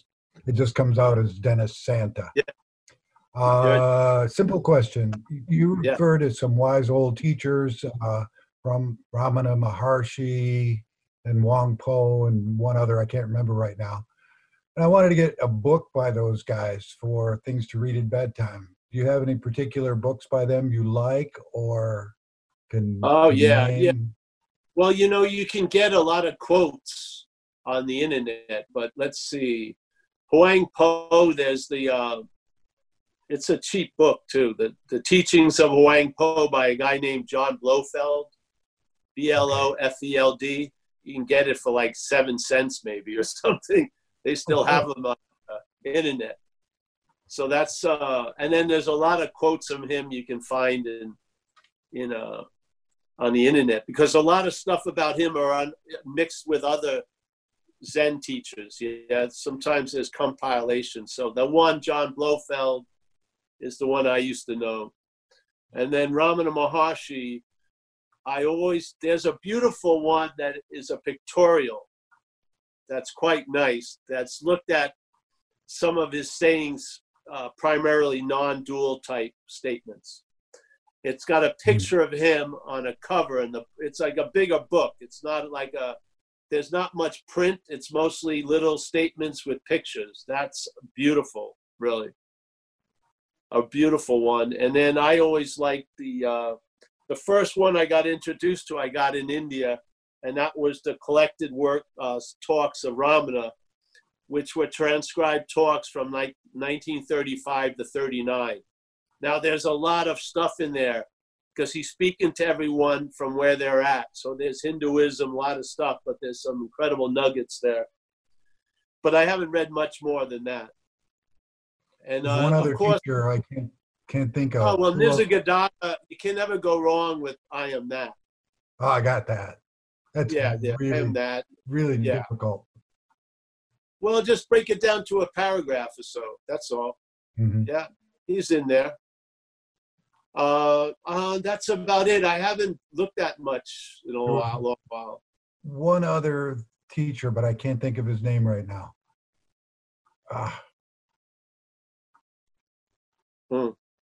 Ramesh Balsekar?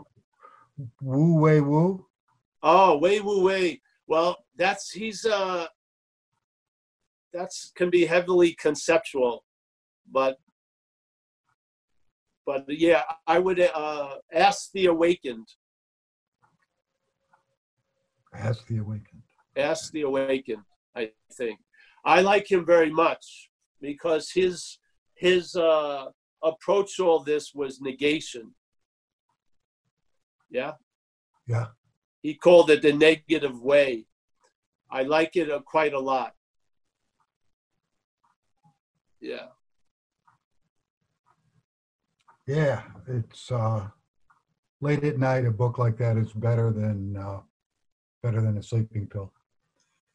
Oh, yeah. Well, the Ramana Pictorial then is a really good one because it's just a little statement that has a lot in it. Very short and sweet with beautiful pictures of where he lived, Tiruvannamalai and him and stuff. It's beautiful. It's a beautiful book. A big book, mostly illustration, pictures, black and white. Yeah, thanks, bro. Yeah, thank you. Oh, and by the way, I sell all those books. No. I've got your books. I haven't read your latest one. It's sitting on the shelf. On Having Never Left, yes. And I watched a movie you were in last night, Traveling Lighter. Wasn't a porn movie. No, it was. That was my old action figure. No, not that one. Yeah, I did that. I haven't seen that one. I watched it last night. Was it all right? Yeah. It was good. Very good. Was I at the beach a lot? Yep. Oh, good. Yeah. I remember that. Yeah, that was near right where I live, where I used to live. Yeah. Well, great, man. Let's have another question. Ben looks like he's getting ready to go to sleep, so we gotta let's get one more question. Anyone? I don't see any hands and none by chat. Hey, I got a question, Paul. Oh, who is that? Nick? Nick. Hey, Dimitri, I'm gonna try to get in touch with you tomorrow. All right? Can you hear me? Yeah, thanks. All right, where's Nick? He's next to me. He's not looking like he's practicing social distancing, but all right. We have a glass wall right here. Jesus Christ. Yeah. So I'm trying to get the rules of the satsang down. So we can't mention other teachers, but we can mention Ramana and Wang Po. So do they have to be dead? Is that the requirement? Dead. Yes, dead. Cool. Yeah. All right. I'll fall into line. Got it. They're the best masters. They're not going to bother you. I was thinking too for Julia to make up for it. She can go to Adyashanti Zoom and mention you. Yeah. Please. I don't want to even be known. I'm under the radar. I like it. Yes. We used to have, when I used to go to Staten Island,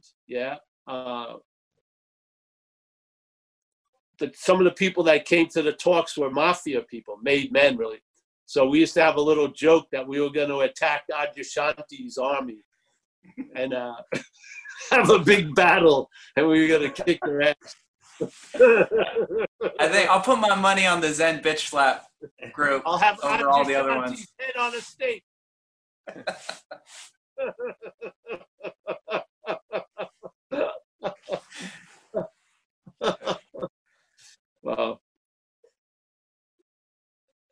Yes. No question, Nick. Just a little. No, you can do your rounds. What? You can do your rounds on the square. I'm good. Square. Any other question tonight? Deepak is fine. Dennis, I got all the questioners right here. Clifford, Julia. Yeah. So there's Sharon wants to ask a question. Sharon, Mike. Okay. Can she unmute? Or I'll go down. Unmute her. Unmute, Sharon. Unmute. I'm unmuting her now. All right. Now, just since we're on this topic and you quote Course in Miracles, do you recommend it for reading? No, I'm tired of recommending stuff. It's best if you fall into things. Yeah, the course can be very thick. Yeah. Yeah. So sometimes you could, though I loved, I am very fond of it. Yes. But I don't want to recommend everything. Yeah. I hear you. I just did that with Dennis because, whatever.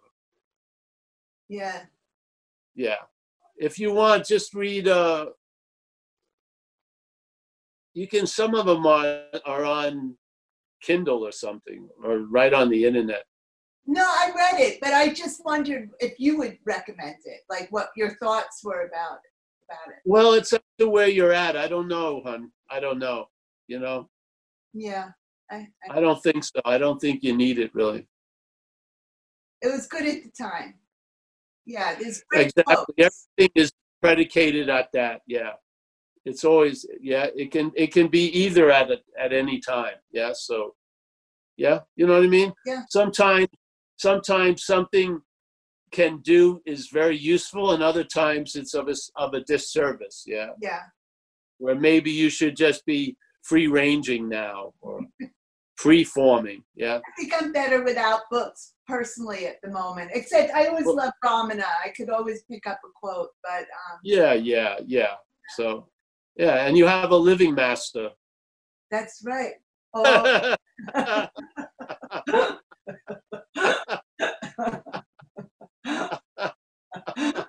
I don't even want you to read my books. Forget them. They were good at the time. Yeah. It was exactly. Yeah. No. Any other recommendations or personal hygiene tips or whatever I can do? I think an Aquarian should go out with a Gemini. I can do all that. Watch out for Scorpios, though. Woo! Scorpio. So no one has more questions? Z, you don't have a question? No, he never has. He's fine. Hey, Paul, I have a question. Just a quick one. Yep. All right. Hi, this is Shalyn. Can you still do these Zoom meetings like once a month or something after the pandemic stuff is done and you're going back to doing in-person meetings? Because they're really awesome. It's such a gift. Oh yeah, we're gonna extend it. Yeah, for sure. Yeah, I feel very fond of a lot of people in these squares. Yeah. I probably would have had much better relationships if I could have kept them in squares.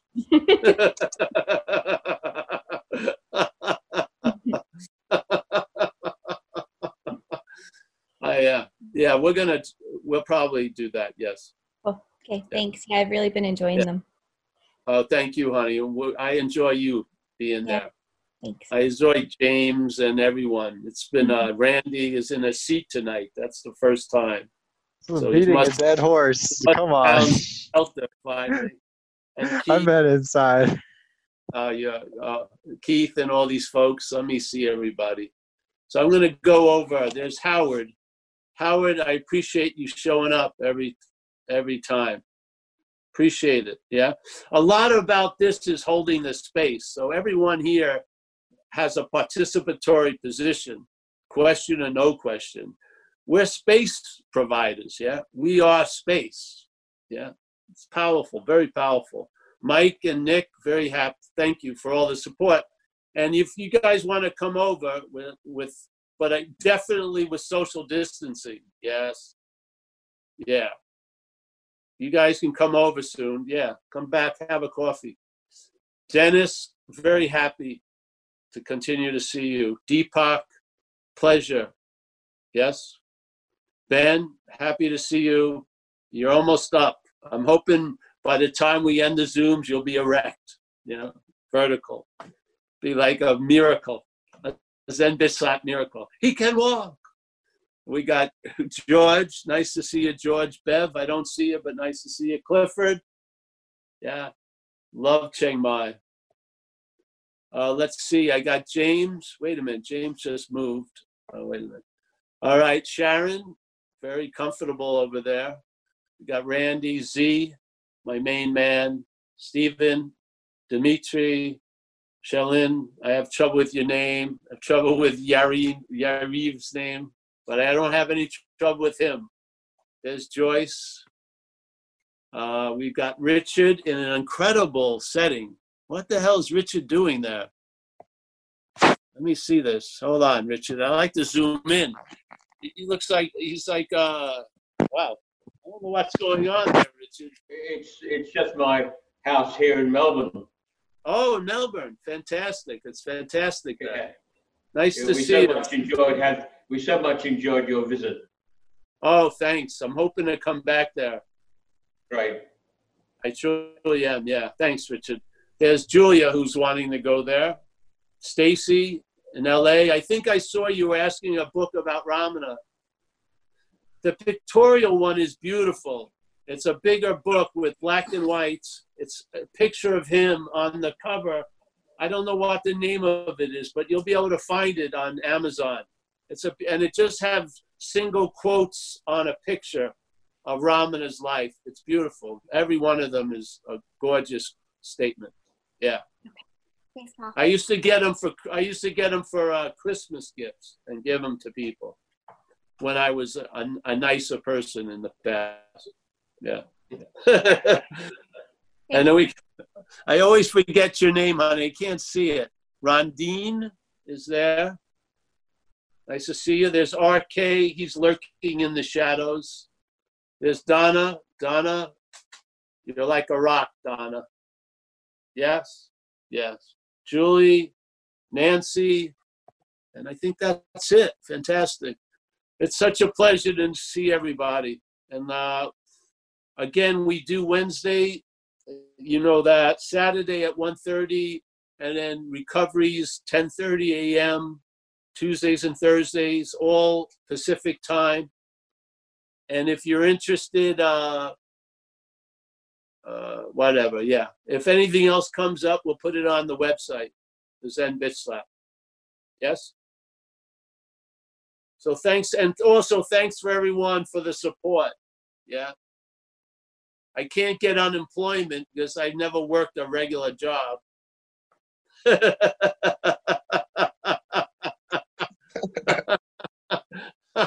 How am I gonna, I can't talk anymore. I should get unemployment. So we appreciate it. We appreciate all the help. And thank you, everyone. Keith, good to see you. I'll see you soon, Keith. Come on over. Z, I hope I see you soon. Adios. Adios, guys. If you want to stay on, I think Mike will stay on a little while, right? And Nick? I'll stay on until the last one leaves. Oh, fantastic. All right, guys. I'll see you. Thank you. Bye. Thank you. Bye, Paul. Bye. Thank you. Yep. Thank you, Paul. Thank you, Paul. See you, everyone.